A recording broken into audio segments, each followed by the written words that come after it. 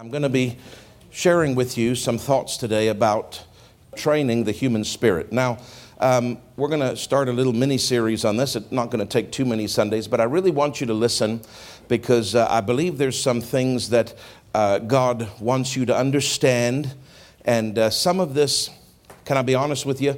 Some of this is deep, but I'm endeavoring with the Holy Ghost's help to keep something that is deep. And this concept is quite deep, but to keep it very simple. Because if it's too theologically deep, you're not going to catch it.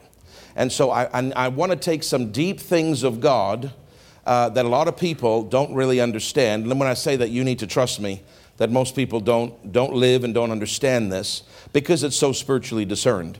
And I want to try to make it simple for you. So Holy Spirit, I yield my vessel to you, and I thank you for that precious anointing that makes it easy to deliver, easy for them to understand. I thank you that you use my tongue as that of a ready writer to write revelation upon their heart. We thank you for your help and your anointing, for your angels that assist us in the service, the divine assistance for divine words. We thank you, Lord, that faith comes by hearing and hearing by the word, and the word will land right and it will produce faith in them, and that, Lord, they'll understand. And Lord, I've struggled, Father. You know how long I've taken in even writing the notes for this because it's such a complicated subject in some ways and it's such a simple subject in other ways. And Lord, I want to try to deliver it the way you would have me deliver it so that the people would understand it in a way that they can practically apply it. So we thank you for your help, and we thank you for the gifts of the Spirit and preaching, Lord, at times by the gift of prophecy, as you will, Holy Ghost, that inspired utterance, and I give you praise for it in Jesus' precious and mighty name. Amen and amen. Now, so we're talking about the human spirit. First of all, you know the Bible says that your whole spirit, soul, and body be preserved blameless. I think we know this at our church. You go to some churches, they don't even know that. But I think we don't have to spend too long on that. You are a spirit, Nigel. The real Nigel is a spirit. And you have a soul, mind, will, emotions, that the way you think, the way you feel, the way you decide. Do you understand? And then you have an outer shell, a body that will act out what your mind, will, emotion tells it to do. Now, when Jesus says, assuming you live long enough, which you will, because you're so healthy, your hair needs to improve, but you are very healthy. But I think you choose to do that because you have a perfectly shaped head. And if all of us had a head like yours, all of us would be bald. So, but I'm complimenting you, brother. I'm trying to compliment you. I started digging in a hole, but I got out of that hole pretty good, real fast. Now, when the rapture comes and he hears Jesus call, "Come up hither," you realize that's actually going to happen. That's not a fairy tale, and that's actually going to happen.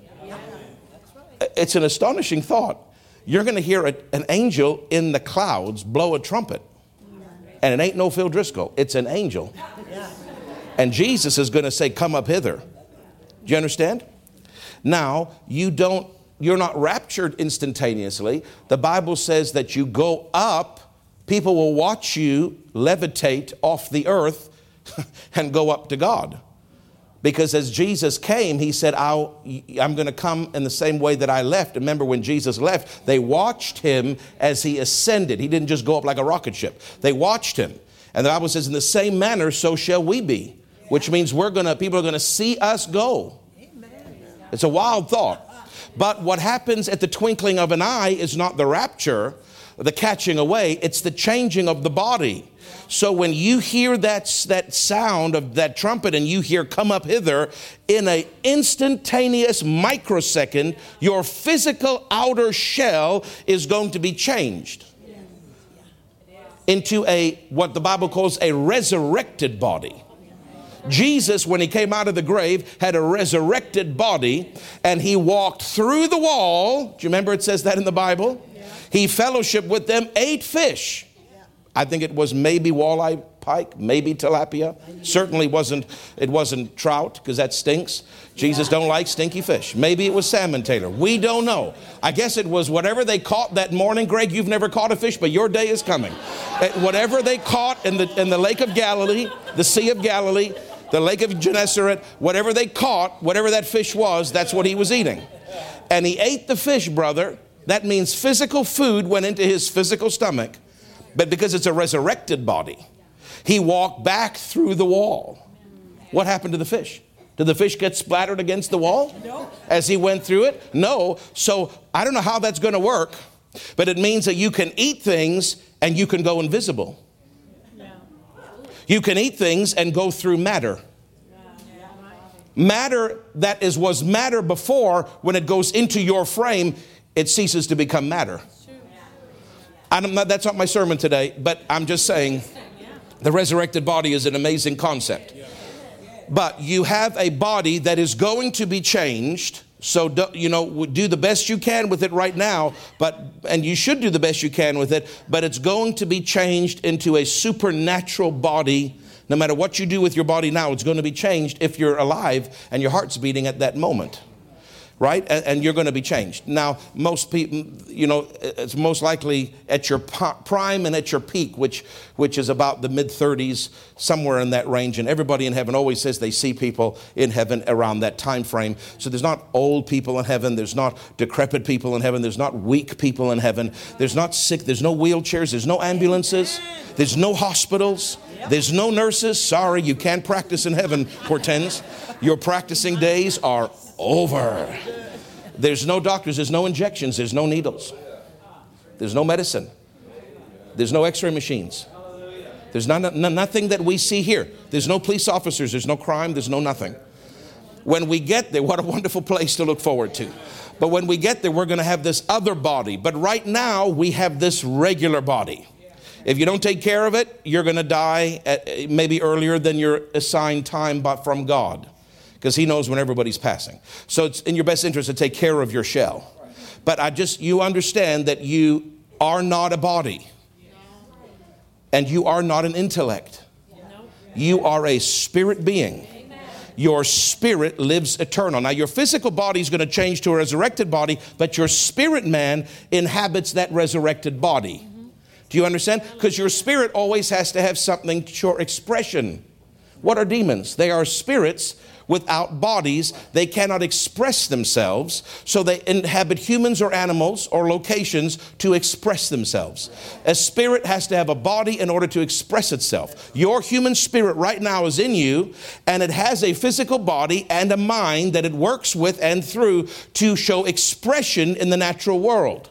In the next dispensation, you're also going to have a body and a different kind of a mind, but it's going to be your human spirit in a resurrected body with a completely whole, W-H-O-L-E mind. And you're going to express yourself in the natural world as well as the spiritual world. So you understand that I'm just, because there's lots of people from lots of backgrounds, and I don't know what they all know. So you understand that you are a spirit. Yes. Now, what does the Bible say? God is a spirit, and those that worship him must worship him in spirit and in truth. We know that God is a spirit, so God can only communicate to you through spirit because he is spirit. Are you with me? Okay, now I want you to know a couple things about your spirit. First of all, your spirit man. Where is your spirit? I don't have time to read all these verses, but I'm quoting a lot of them to you. It says that in the belly region, that is where your spirit lives. Now, we talk about inviting Jesus into our heart, but really, to be more accurate, your heart is your spirit, and your spirit is in your belly region. So when Jesus technically doesn't live inside you. Are you with me? Yes. Because we say, let's receive the Lord Jesus, and that is true, but really, we're receiving him by faith, because Jesus is in heaven, but the Holy Spirit lives on the earth. And the Holy Spirit and Jesus are one. And the Holy Spirit, when you get born again, comes inside you. So we refer to it as receiving the Lord Jesus, but really we're receiving the Holy Spirit inside us. And he comes into our spirit man. The Holy Spirit does not live in your mind. And he does not live in your body from that perspective. He lives in your spirit man, which means that you're never going to get answers from God from your thought life and your intellect first. It will wind up in your thought life, because without understanding in your brain, you can't act out with your body, but it never originates in your thought life. It originates in your spirit man, because that's where the Holy Spirit lives. Are you with me? And then your spirit man, that's why I'm talking about training the human spirit, because if you don't understand how to train your human spirit, you're never going to be led by the Spirit properly. And, are you listening? You're never going to be able to accomplish the things that is the plan of God that the Holy Ghost knows, because 1 Corinthians 2 says He searched out the deep things of God, and He's in you, and He knows what is God's heart for your future, and He's trying to reveal God's plan for your future, which is in your spirit. But if you don't have faith in your spirit, man, you may say a bunch of words, but they're empty words. They're just a rosary. You've got to have faith in your spirit, man, and then speak those words of faith with your mouth for the Holy Spirit who's in your spirit, man, to cause to come to pass what He put in your spirit. So everything comes down to your spirit. Everything. Do you understand? Everything comes down to the condition of your spirit. In fact, again, this is not in my notes, but I'll just say it. I wish I had a picture of it. But in fact, the ancient symbol is the pentagram star. Now, you see how the devil perverts and twists everything.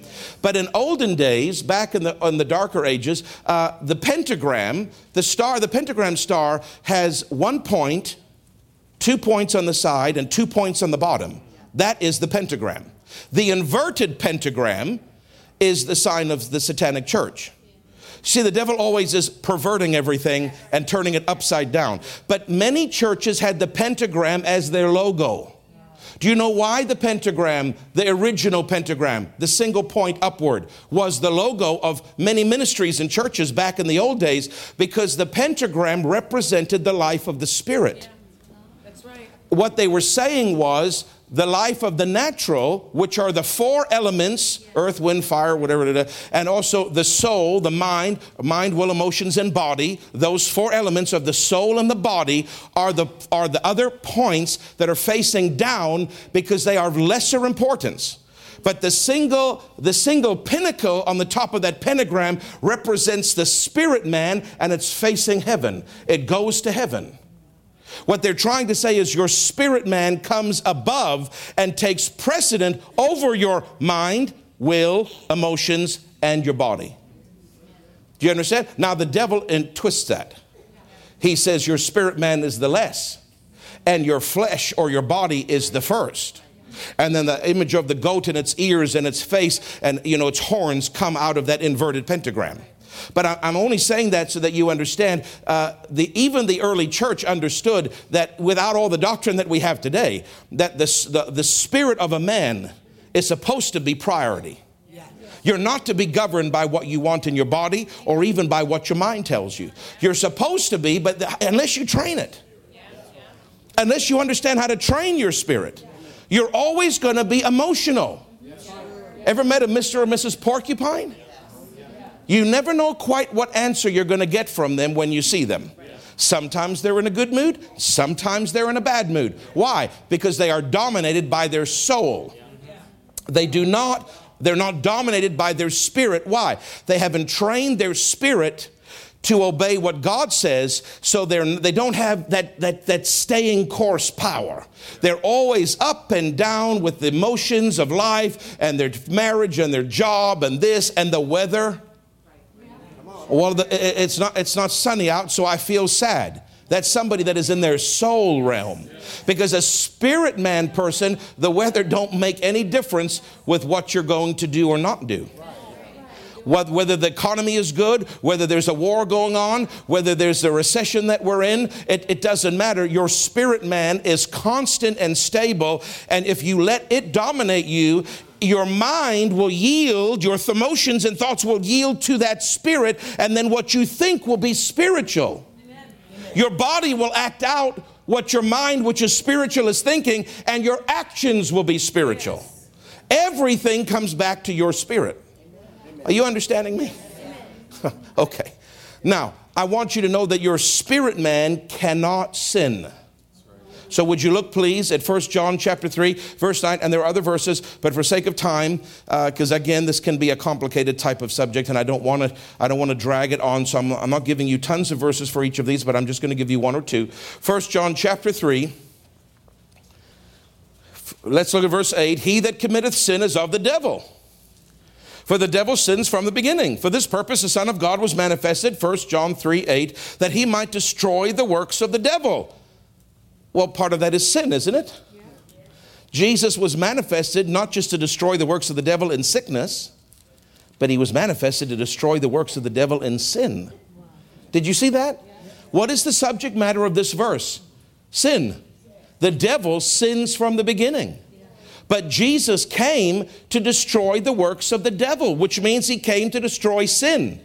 The effects of sin is sickness and poverty and all these things, but it all starts with sin. And if Jesus destroyed the works of the devil, that's why he came to destroy sin. How did he destroy sin, Sandy? He took it on himself. He took the sin of the world on himself and paid the price. Why? So that you, which very few of us actually can say, but like Dad Hagin, he did it so that we would be able to say, like Dad Hagin used to say, I haven't sinned in years. I haven't had to repent or have the blood of Jesus cleanse me in years. The blood of Jesus is supposed to cleanse you at the beginning, and if you walk in the Spirit, it doesn't have to cleanse you again because you don't sin. But most people, because they're not living in their spirit, they're living in their soul and their body, are going to sin many times, and the Bible knows that. Jesus knows it, so he says, when you sin, not that you should if you're walking in the Spirit, but when you sin, you've got an advocate. Don't be condemned. Jesus will wash you. He'll forgive you with his blood. But Dad Hagin got to the point in his latter years where for years he went without ever committing a single sin. Some people are repenting 7 times a day. Yeah. Do you understand? Yeah. Now, if you sin, repent. Yeah. There's a false doctrine going around that started in Singapore, and it's gone all over the world, and it's completely demonic, and it's false. That says you don't need to repent when you sin, because when you repented the first time and got born again, God cleansed you from all the sins you'd ever commit. So you can just do whatever you want. And if you do something wrong, you don't need to repent, because that original cleansing, no. You receive everything by faith. You received your salvation by faith on that day. For me, it was May 23rd, 1982. I received it that day. But if I did something wrong the next day, how could I receive by faith for the next day, the previous day, without the next day even happening yet? Because I have to receive my forgiveness by faith. I have to receive my cleansing by faith, which means the only way to receive cleansing is not by a one-time thing. You were born again by a one-time thing, but if you continue to miss it, which we all do, at the moment you miss it, you release your faith and receive the cleansing of the blood at that moment. So it's not a once and for all thing. It's a once and for all thing from the perspective of that you're born again forever. You're not going to be, you can't really lose that unless you commit the unpardonable sin, which we're not talking about today, and which 99.9999999% of Christians cannot commit. And if you love Jesus, you don't have to worry about the unpardonable sin because you can't commit it. Just ask yourself, do I love Jesus? If the answer is yes, it's impossible to commit the unpardonable sin. Okay, this is for people that hate Jesus after loving him. But that doesn't apply to any of us, so none of us have to worry about that. Are you with me? Yes. So, what was I saying before I talked about the unpardonable sin? Nobody's listening, including myself. If you can live in the Spirit and not sin, but if you do, you can't receive by faith forgiveness in advance. That's what I was talking about, Taylor. You have to receive forgiveness at the moment by faith, which means you can't receive forgiveness for every sin you've ever committed when you get born again because you haven't yet committed them. So how can you release your faith for something you've never done? When you do the mistake, you release your faith and you receive that forgiveness. So that false doctrine that says you don't need to repent anymore is a lie. Believe me, you do need to repent. In fact, some of you right now, you need to repent because you're not paying attention to your pastor. I'm just kidding. The point is that Dad Hagin said, I have gone years without sinning. Meaning it is possible, although not common, for a believer to be so in tune, trained their human spirit, that they're living out of that flow of their spirit. Now watch now. And their mind is in tune with that spirit, and their body and actions and words are in tune with that spirit. And when you're doing that, because your spirit can't sin, you can't sin. But most people, their spirit is here and their mind is up here, and there's not a whole lot of going on between the two. And so their mind is a little bit unrenewed about things because they're not listening to their spirit. They haven't trained their spirit. And their body is just doing whatever it feels like doing. whatever the flesh wants to do. And so they're making constant mistakes and sins, and there has to be regular repentance. But all of that can change, my brother and sister, if you learn how to listen and flow and walk in the Spirit. Let me help you understand something. The entire New Testament, everything about the New Testament, from Matthew to Revelation, there's a lot written in there. You take more than a lifetime to study it. But the general point, the general idea, the most important single concept of the entire New Testament, are you ready? It is life in the Spirit. Not speaking in the Spirit, life in the Spirit. Dad Hagin said that over and over and over and over and over and over and over again, and people still didn't get it.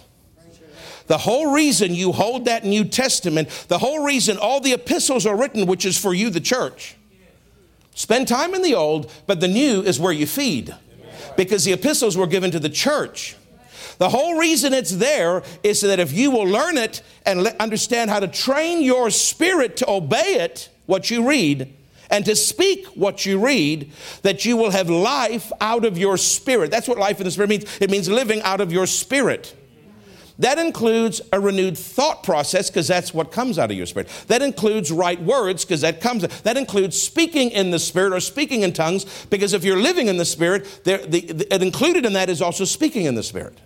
That is included being led by the Spirit, because if you're living out of your spirit, the Holy Ghost who's in your spirit is leading you.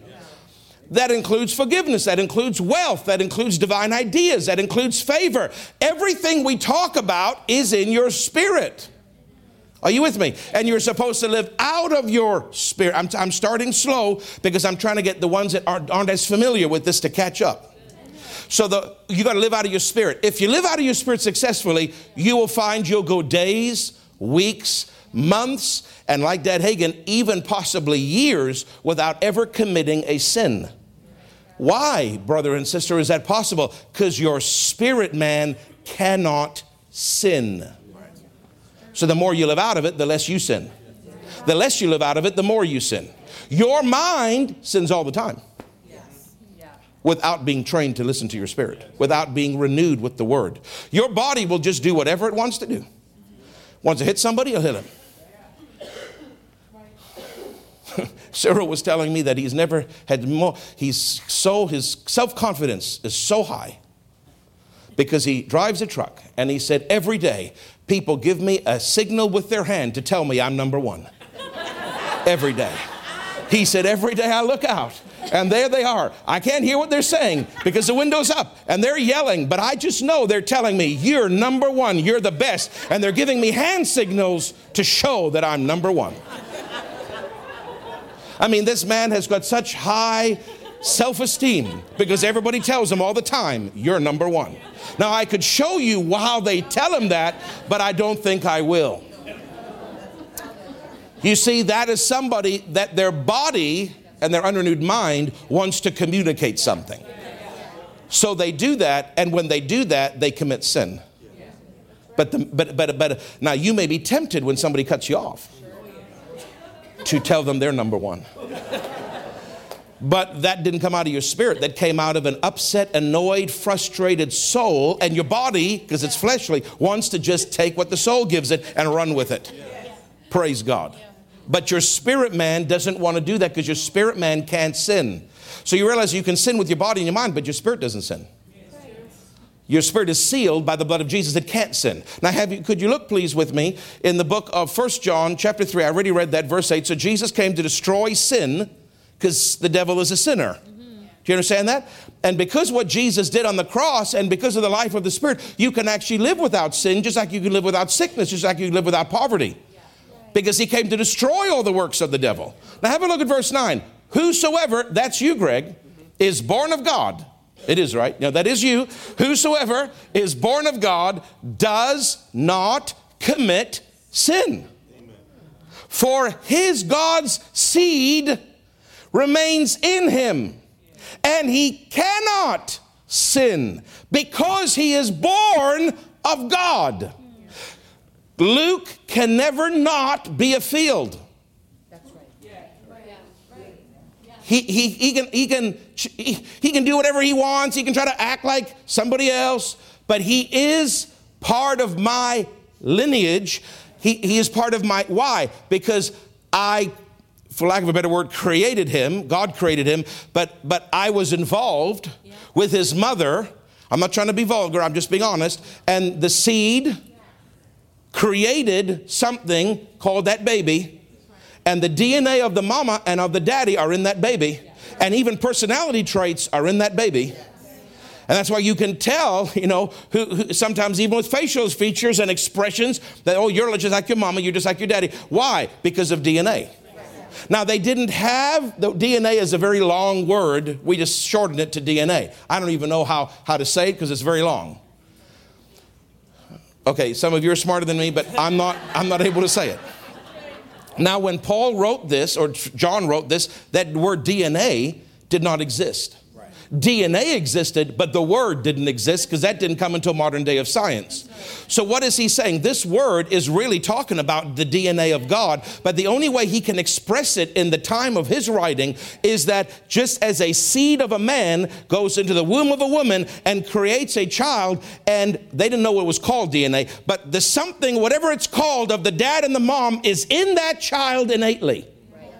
Now, we know what that is, but he didn't know what to call it. He's trying to say the same thing. When you are born again, born of the Spirit, because you're not born again in your mind, you're born again in your spirit. When Jesus comes in, you're born in your spirit, man, made alive unto God spiritually a second time. Why? Because as a child you were alive and you lost it with sin. Now the blood of Jesus removes sin, and you're born of your spirit between you and God, spirit to spirit. You're born and made alive unto him again a second time. First, it was not by your will. You were born in the human race. You're automatically alive unto God. But when the understanding and the concept of divine and eternal justice of sin and judgment came to you, your spirit man it didn't die, but it got separated from God. Sin covered it. Jesus' blood removed it, and now your spirit is alive a second time unto God the Father. First was involuntary, second is voluntary. You have to get born again, but if you choose to get born again, now your spirit is alive unto God a second time. Are you with me? Now, if your spirit is alive unto God a second time, it means God lives in your spirit. Are you with me? So your spirit man is sealed by God.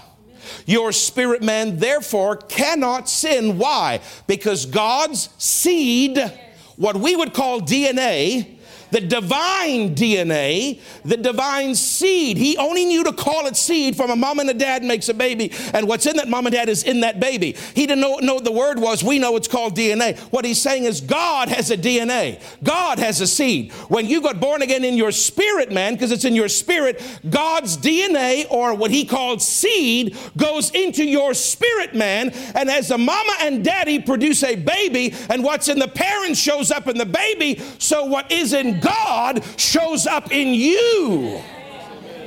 God's divine DNA, his seed, comes into my spirit, and traits of God, personality traits, the way I look, the way I talk, and I don't just mean physically, I mean the way I handle situations, the way I move in this earth, I reflect my Father, not my natural father, but my heavenly Father, because I don't just have Ken Field's seed, I have Abba Father seed. My natural inclination takes after my natural father, but my spirit man takes after my heavenly Father. Do you understand what I'm saying? The sinner on the road does not have divine DNA. His spirit is separated. But the moment he says, Jesus, be my Savior, I confess you as Lord, come into my heart, come into my spirit, make me whole. I confess Jesus as my Lord. I believe that God raised it. The moment that happens, the Holy Ghost comes into that spirit. That spirit is made alive unto God a second time. That man is born of the Spirit a second time, or born again. And that means God's divine DNA immediately comes into his spirit. The seed of God is in him. And from that moment, his spirit can never sin again. Now, his body and his mind might if he doesn't train it and renew. But his spirit is sealed. Yesterday, on the way up, the bus driver, Malik, I think his name was, and he's watching the goings on. And the Bible says you don't have to witness to people, just love each other. Yeah, that's true. Just love each other. Yeah, that's true. That'll be the greatest witness. They'll tell who you are by your love. Yeah. And he's watching white and black and different skin colors, all acting like we're one. Amen. Because we are. And he's watching people getting put under the water, which to a sinner must look a little bit strange. But he's watching the whole thing. And we invited him to have lunch because we're generous. And I don't know who it was, Mom, that was ministering to him. But you know who, I don't know, it doesn't matter who it was. But one of our leaders were talking to him and witnessing to him. And he said right there, I want Jesus. And they right by the barbecue, they led him. And he became born again. And I went up and I talked to him. And I said, brother, I said, do you understand that right now you're a completely different human being? Even though maybe you don't feel it, but you're going to see, because something happened. And I pointed at his stomach. I said, something happened inside there. And I said, it's going to affect how you think. It's going to affect how you act. But you need the Word, and you need church, and you need the Holy Ghost baptism if you're going to walk strong. Otherwise, you're going to be weak. And he said, well, I'd get baptized right now. He said, but I don't have any change of clothes. And I have to drive the bus. And I don't want to drive the bus in wet pants. And I thought, do we have any extra pants? But I didn't want to push him. Because you don't want to push people. But he said, I would get baptized right now. Because I know something's different. Hallelujah. Hallelujah. Now, we had somebody else that was, it's private, but I just want to say, because I'm trying to give you testimonies here. We had somebody else that wasn't married. But they're living together. But they're about to get water baptized. Now, you see, there's the Holy Ghost, they're born again. The Holy Ghost inside them is moving. Is moving. I want you to live clean. I want you to live right. This is a new day for you. You're about to go under the waters of baptism. Your old life is over, and you're coming to new resurrected life in Christ. Now, that doesn't save you. The confession saves you, but that is an outward demonstration. But see, the Holy Ghost is working on them. Working on it. See, their spirit man is listening to the Holy Ghost. And the Holy Ghost is saying, I don't want this lifestyle anymore. And their mind is having thoughts. I need to repent. I need to get right. I need to get right. But we've got children. What do? You see, the world teaches you can live however you want, but God's Word teaches you can't. I don't blame people, because if that's all they've known out there, we have to teach them. How do they know unless they're taught? Don't judge people. They didn't know when they had their children, but now they know. So you know what? They said before the baptism, they said, we want to be right. See, their spirit. And so they went off to the falls. There's a little set of waterfalls there close by. And one of my ministers went with them with a witness, and they got married at the falls before they got water baptized. And they came back married in God's sight, clean and pure in God's sight. And then went into the waters of baptism and came up gloriously right before God. See, that's not their mind necessarily. That's the spirit of their spirit man, influenced by the Holy Spirit and the Word of God that has started to wash their mind. And the Spirit of God in their spirit is talking to their mind, saying, you need to do this. You need to do this. And the Word that has been washing their mind says, yes, I yield. Yes, I'm going to do this. And then their bodies say, let's go get married. That's how it should be. Did we say, you can't get water baptized? No, sir. Did we say, sinner?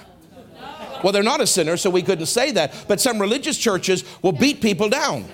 Now, we're not justifying sin, but we're trying to give people the Word. And if they'll listen to the Word, their actions will change. Because the spirit of a man cannot sin, because God's DNA, God can't sin.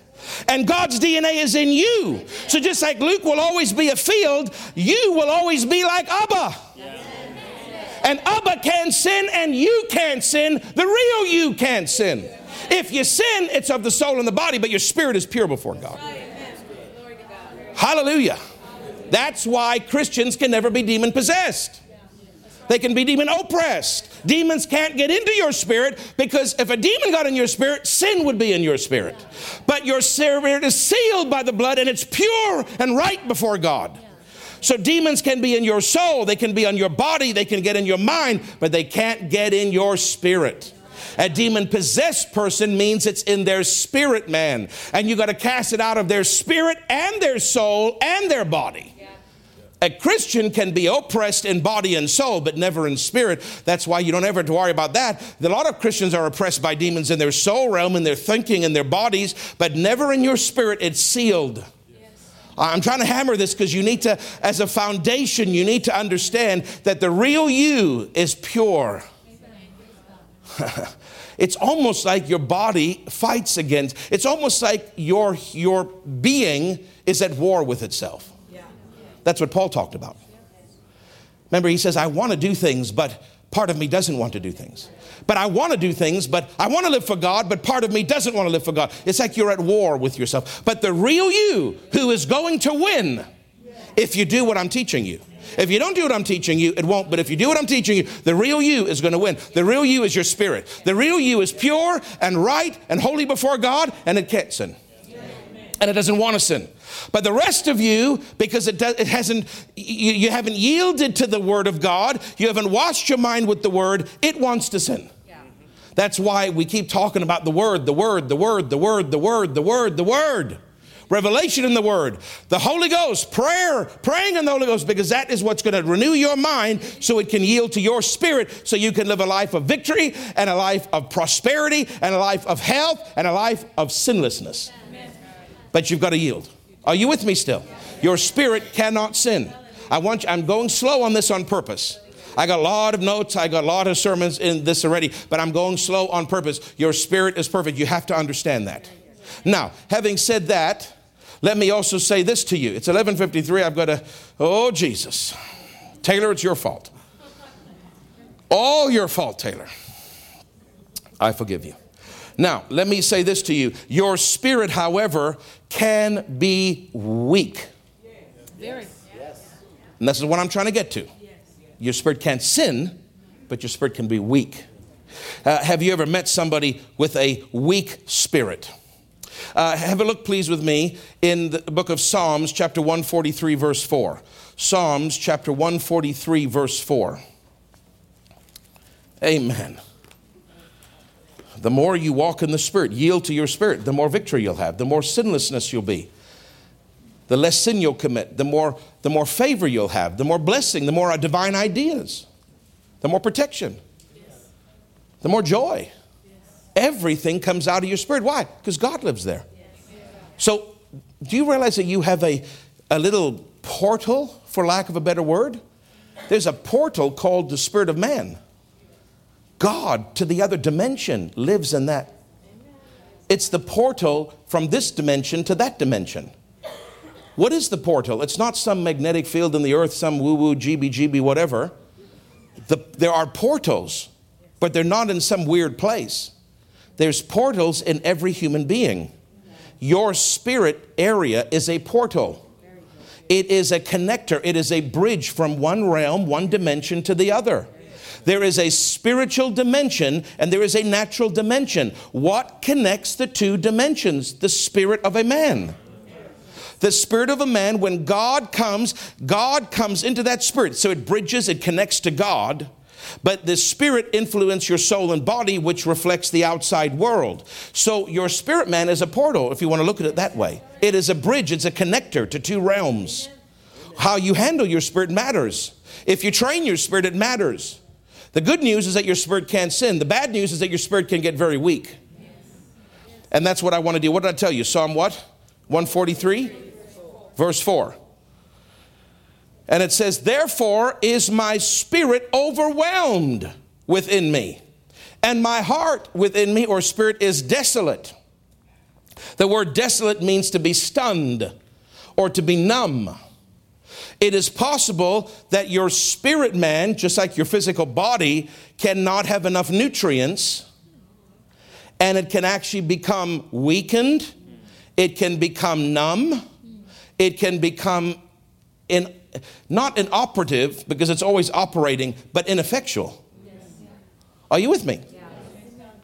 Is your spirit man strong? Or is it weak? The only way you're going to know that is what you do every single day of your life. That's going to determine if your spirit man is strong or weak. Your spirit can't sin, but it can be weakened. I can tell by the way people talk if their spirit is strong or weak. Because when your spirit is strong, your words change. I can tell by the way people respond to financial emergencies if their spirit is strong or weak. Let me help you. I'm trying to get this over to you, and I'll try to just quicken it, and then we'll pick it up next week. It's a complicated process, but it's so simple in the other way. What if I were to tell you that there was a substance, a physical substance that you can touch, that if you can take this physical substance and you can do something with it, that it can go through, think of it like liquid, that you can pour it through your brain, and your brain is a filter. You know what a filter is? And it's going to go through your brain, and it's going to go down your mind, and it's going to down into your spirit. And God kills two birds with one stone. Because he gives you one substance, not two, one substance. And if you'll just pour it through your mind, it will filter down into your spirit, and it will accomplish two things at once. It will wash the way you think so that you think right. And it will also give faith and confidence to your spirit so that you can believe right. And then your spirit man is strong in faith, and your mind is clean and whole. And what's in your spirit comes to your mind, and what's in your mind you start to speak, which means your words are whole and full of faith, and your thoughts are right, and your actions now, as a man thinks in his heart, so is he. So your actions start becoming according to your spirit. What if there was some magic elixir that you could pour into your brain and it change your whole spirit, soul, and body? We would pay all we had for such an elixir. Wouldn't we? If there was some magic formula. They talk about the youth, what do you call it? Yeah, but these fountain of youth. And they're searching for it. I don't think they've ever found it. Don't think they ever will. But I have something here in my hand. Now this is a physical thing that I can touch. This is something that I can read. But as I study and read this, it is pouring into my mind, and it filters through my mind, and it cleans my mind.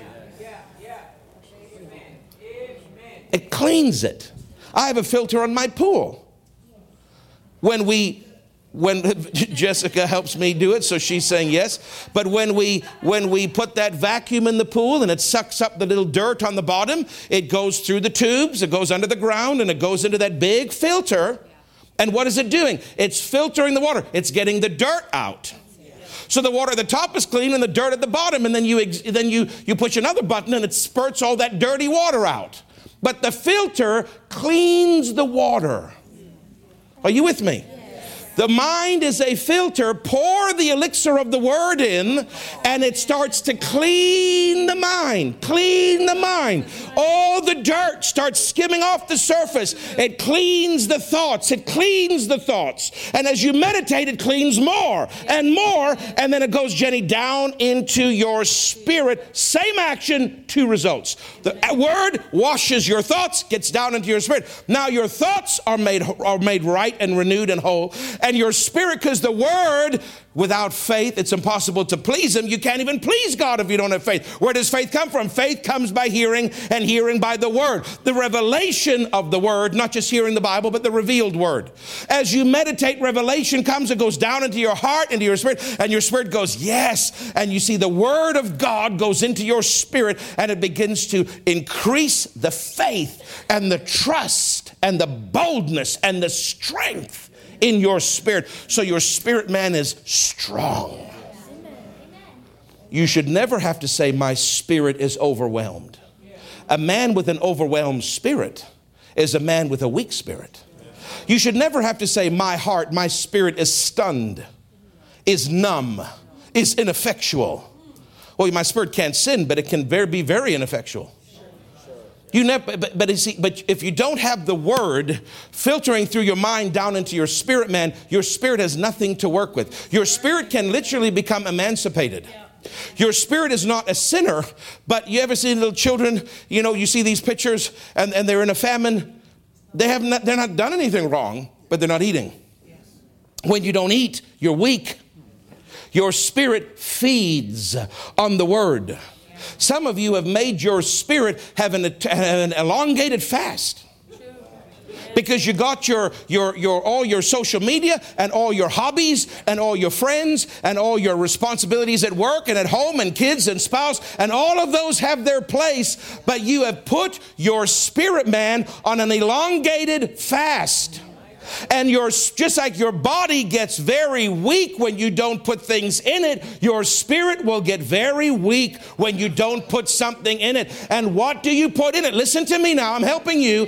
Tongues is not putting anything in your spirit. Tongues is speaking out of your spirit. Tongues does not put anything in you. Tongues talks to God. You can't say, I pray in tongues. You'll be spiritually weak. Now, you can be sensitive, are you listening, and weak. You can be sensitive because you pray in tongues a lot and you can hear the Holy Ghost quite a bit, but your spirit man in believing can be weak. Amen. Because tongues does not feed your spirit. The only substance on this planet that feeds the human spirit is the word of the living God. It is the only thing that feeds you. If you don't meditate and read the Bible at least 10, 15 minutes a day, you are putting your spirit man at risk of weakness. Your body can function without food, and your spirit cannot function without the word, which is food. Your body will not operate right if you don't exercise, and your spirit will not operate right unless you start exercising it by releasing your faith and believing God, because the faith is in your spirit, man. Are you with me? Your spirit can be weak, but it cannot sin. I know people, Reverend Greg, they can hear God, but they can't believe what he tells them to do. And we need to pray in tongues a lot, but all they do is pray in tongues. They don't read the word. So they're more sensitive. I know God wants me to do this. Well, then do it. I don't know. I just can't believe. You see how weird that is? I know God wants me to do this. Well, how did you know? Well, because I pray a lot and I wait on God a lot and he shows me. Their spirit man is revealing to their mind what to do. But I can't believe. Why? Because your spirit man is not fed by praying in tongues. Your spirit man is fed by the word. So that's why you have to have the word and tongues so you know what to do, and then you have the faith to do it. You've got to have it. Let me close with this verse. Are you still with me? You're not offended, right? Oh God, Jenny, I have to check. Because sometimes anyway, hallelujah. Ephesians 3:16. Jennifer, am I doing okay this time? You told me if I did better, you'd say amen. Amen. Amen. Hallelujah. I must be doing better, Reverend Taylor. Just have a look at this and then we'll close. And I'll pick it up next week. I want you to stay with me because we're kind of doing a Bible study. Normally on Sunday, I get into that more preaching and more proclaiming and declaring and decreeing kind of stuff. But the Holy Ghost said, I want you to talk to them about training their spirit, which is more of a teaching flow. But that's okay. Because most churches, all they ever got is a teaching flow. You're lucky you have more of a preaching flow. But now you're going to get a little bit more of a teaching flow because it's important that you see this. Have a look at the 12:04. Have a look at this now. Not 12:04, not Ephesians 12 verse 4. I'm simply saying it's 12:04 p.m. But have a look, please, now at Ephesians chapter 3. Some people were looking for Ephesians chapter 12, Mom. They didn't realize that there's no Ephesians 12, brother. Ephesians chapter 3. Now watch now. This is one of the prayers that we're told to pray. Now watch what this Pauline prayer says. That he would grant you, according to the riches of his glory, to be strengthened with might by his spirit in the inner man. What is your inner man? Your spirit man. Joe, you have an inner man and you have an outer man. The outer man perisheth, but the inner man, the spirit man, is renewed day by day. Your physical body may be getting older, but your spirit is stronger today than it was ever before. Sue, you may be getting a little bit older. Very much. Very much. She's 77. She may be getting a little bit older.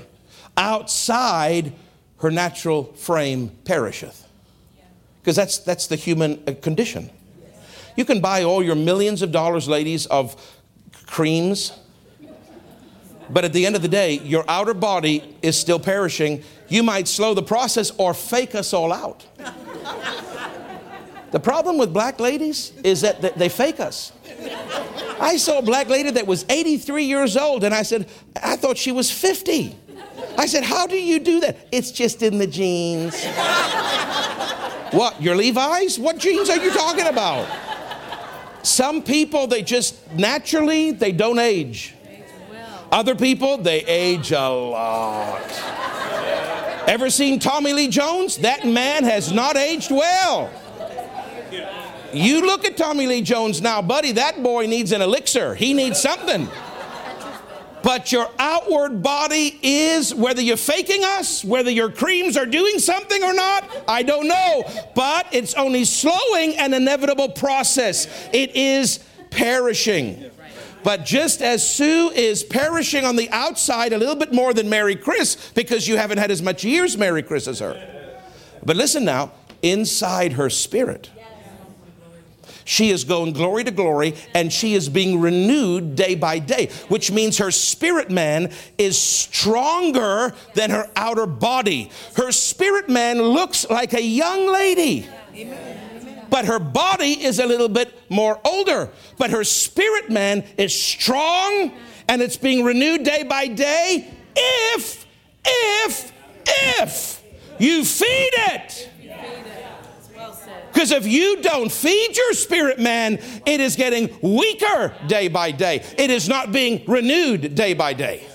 Are you with me? I pray that you would be strengthened in your spirit. What does that mean, Greg? Why would he say you need strength if your spirit man always had strength?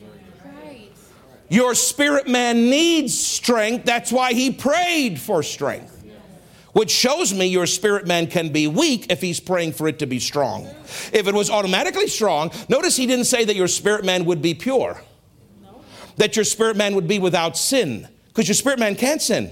But Paul knows while you can't sin inside, you can be weak inside if you're not putting the word in. So he's praying, Lord, strengthen them in their spirits. But hold on, what really does that mean? Can I just pray for you, Taylor, and say, Lord, strengthen him in his spirit? And all of a sudden, poof, like a puff of smoke, you've got a strong spirit. It doesn't really work that way. By me praying that he would be strengthened in his spirit, what I'm really praying is, Lord, give him revelation of your word. That's right. Because that's the only thing that can feed and strengthen your spirit. So when he said, Lord, I pray that they'd be strong in spirit, what he knows, the only way to be strong is by the word. So Lord, give them, and if you look at these Pauline prayers, they're constantly about revelation. Give them revelation into your word. Give them revelation into your word. Give them revelation. Why? Because that feeds the human spirit. That strengthens the human spirit. Now he phrases it differently, but it's the same thing. Strengthen them in their spirit, which means what? Give them revelation into your word.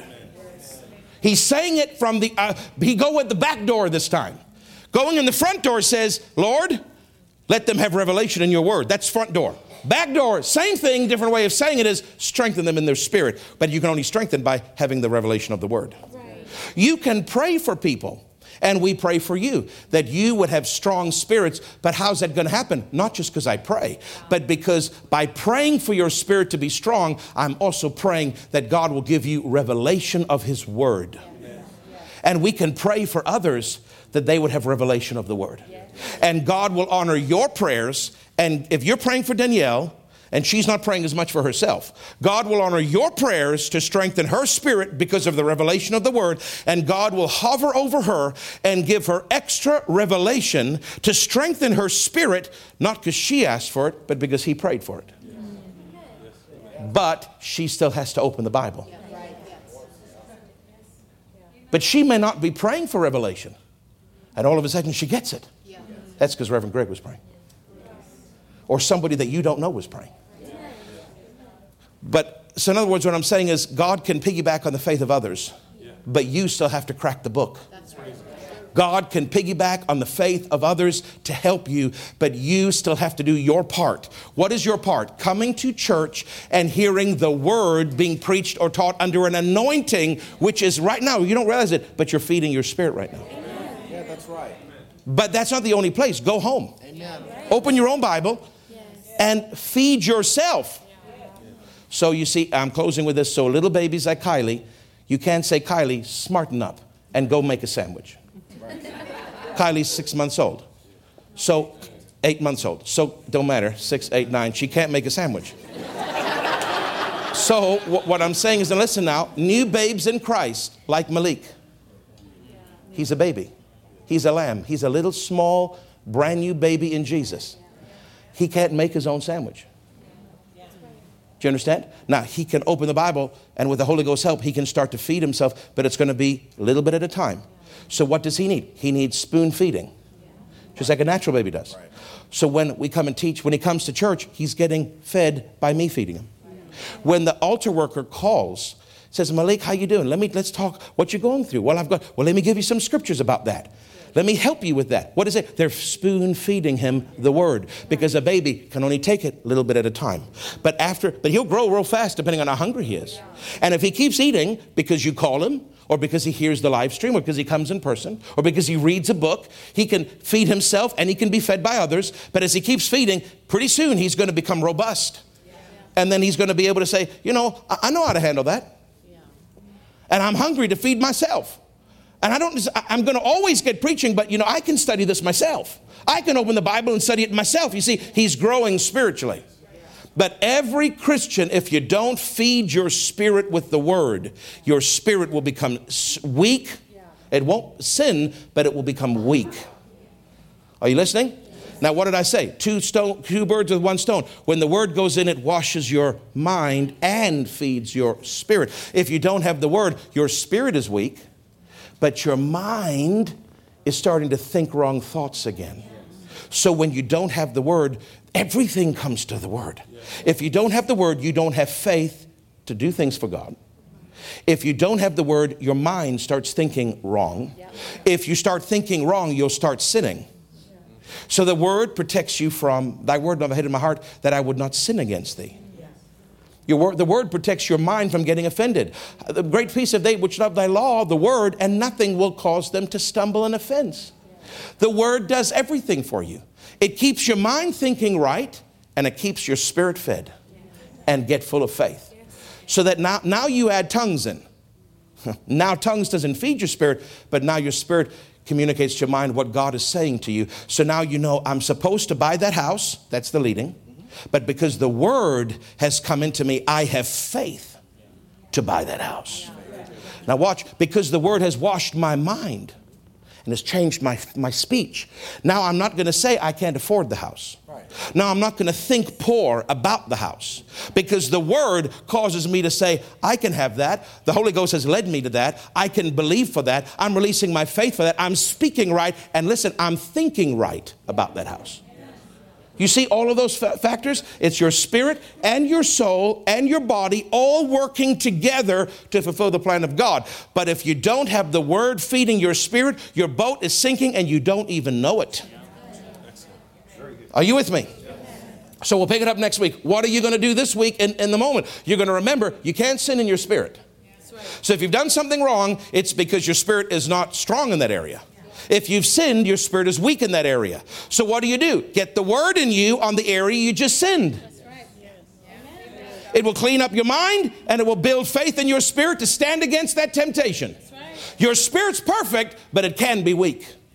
How are you going to strengthen it? With the word. What's the only thing that can feed it? The word. The leading of the Spirit comes with tongues, but the strength of your spirit comes with the word. So you got to fall in love with this book, my brother and sister. You got to fall in love with this book. This book needs to be precious to you. And don't read as much of the Old Testament. Read more of the New Testament. Not that the Old is not good. I love the Old. I study the Old. But the Old was not written to you. The Old was written to them. Now through the cross we apply it. But the New Testament, specifically the epistles, was written to the church. The epistles belong to you. Get in the epistles. and start reading them. Praise God. Hallelujah. And the epistles are not the wife of Paul. Somebody said to me, is her name Epistle? No. Well, is her name Pauline? Because I hear you talk about Pauline a lot. No. I don't know what Paul's wife was named, but it wasn't Epistle or Pauline. I don't know what. Maybe it was Sally. I don't know Sally. Maybe it was, I don't know. Maybe it was Sonia. I don't know. I don't know what his name's wife was. But I do know that the epistles, which is the books written to the churches, Ephesians, Philippians, Colossians, Galatians, Corinthians, Romans, they are for you. And not just what Paul wrote, John wrote epistles, Peter wrote epistles. They are for you. Study that more than you study the old until you get strong, and then you can start focusing a little bit more on the old. But that was given for you. Now, as you read it, what are you doing? You're feeding your spirit. Amen. You're feeding your spirit. Faith is coming in. And at the same glorious moment, it's washing your mind. You realize God could have given us 2 instructions. He just gave us 1 to make it easy for us. Just put the word in. The word will cleanse your mind, your thought life, and it will feed your spirit. Cleanse your thought life, and it will feed your spirit. But you're so busy that this book takes a back seat. When you drive to work tomorrow, have a little scripture verse. You know what I do? I put my little audio thing on my audio Bible, and I'll pick a chapter and I'll just put it on a loop, and that man will just read that chapter, and because I can't read while I'm driving, but I just put it beside me and I'm listening to the word, and then he repeats that chapter, and then somewhere along the line something will jump on the inside of me on a particular verse. And when that happens, I'll know the Holy Ghost has highlighted and spotlighted that verse. Then when I stop, I pull out my actual Bible, I find that verse, and I meditate on that verse. And I read it over and over, and I think about it. And when I'm in meetings, I'm thinking about it. When I'm doing whatever, it's always in the back of my mind. And sometimes it comes to the front of my mind. And then if I'm busy, it goes back to the back of my mind. But I'm thinking about it all the time. What am I doing? I'm feeding my human spirit. That's why my spirit man stays strong. And if I get away from the word, sometimes even for as little as a day, I can already feel the effects inside here. I feel weak. I feel, what is going on? I need the word. I need the word. The word is what feeds the human spirit. The word is what trains the human spirit. We're going to talk more about it next week. Heavenly Father, thank you that our spirit man is perfect and pure before you, sealed by the blood of Jesus. Thank you, our spirit man is getting stronger and being fed by the spiritual word, like our natural body is strengthened and fed by natural things. Our spirit man is fed and built up with the word of God, and it produces faith in us. Lord, this week, I know this was a simple teaching this morning, but it needs to be repeated, because there's a whole group of people that maybe are watching or maybe are here that are new, and maybe this is a little bit new for some of them. I know some of them, the veterans here, Father, they've heard this before, but it deserves repetition, because it is so important that everybody in this church understands the only thing that will strengthen their human spirit is the Word. It's the Word, the Word, the word. And the Holy Ghost will reveal the word to us. Holy Spirit, lead us into the truth of your word. As they're meditating on it this week, give them revelation into it, Holy Spirit. Show them truth into it. Your word says in John 16:13 that the Spirit will guide us into all truth. And the word is the truth of heaven. So Holy Spirit, as we meditate on your word, lead us and guide us into its revelations, so that our spirit would be strong, and our spirit full of faith, and our mind washed and clean and thinking the right thoughts. And we give you praise and glory in the name of the Lord Jesus Christ. And everybody said, amen and amen.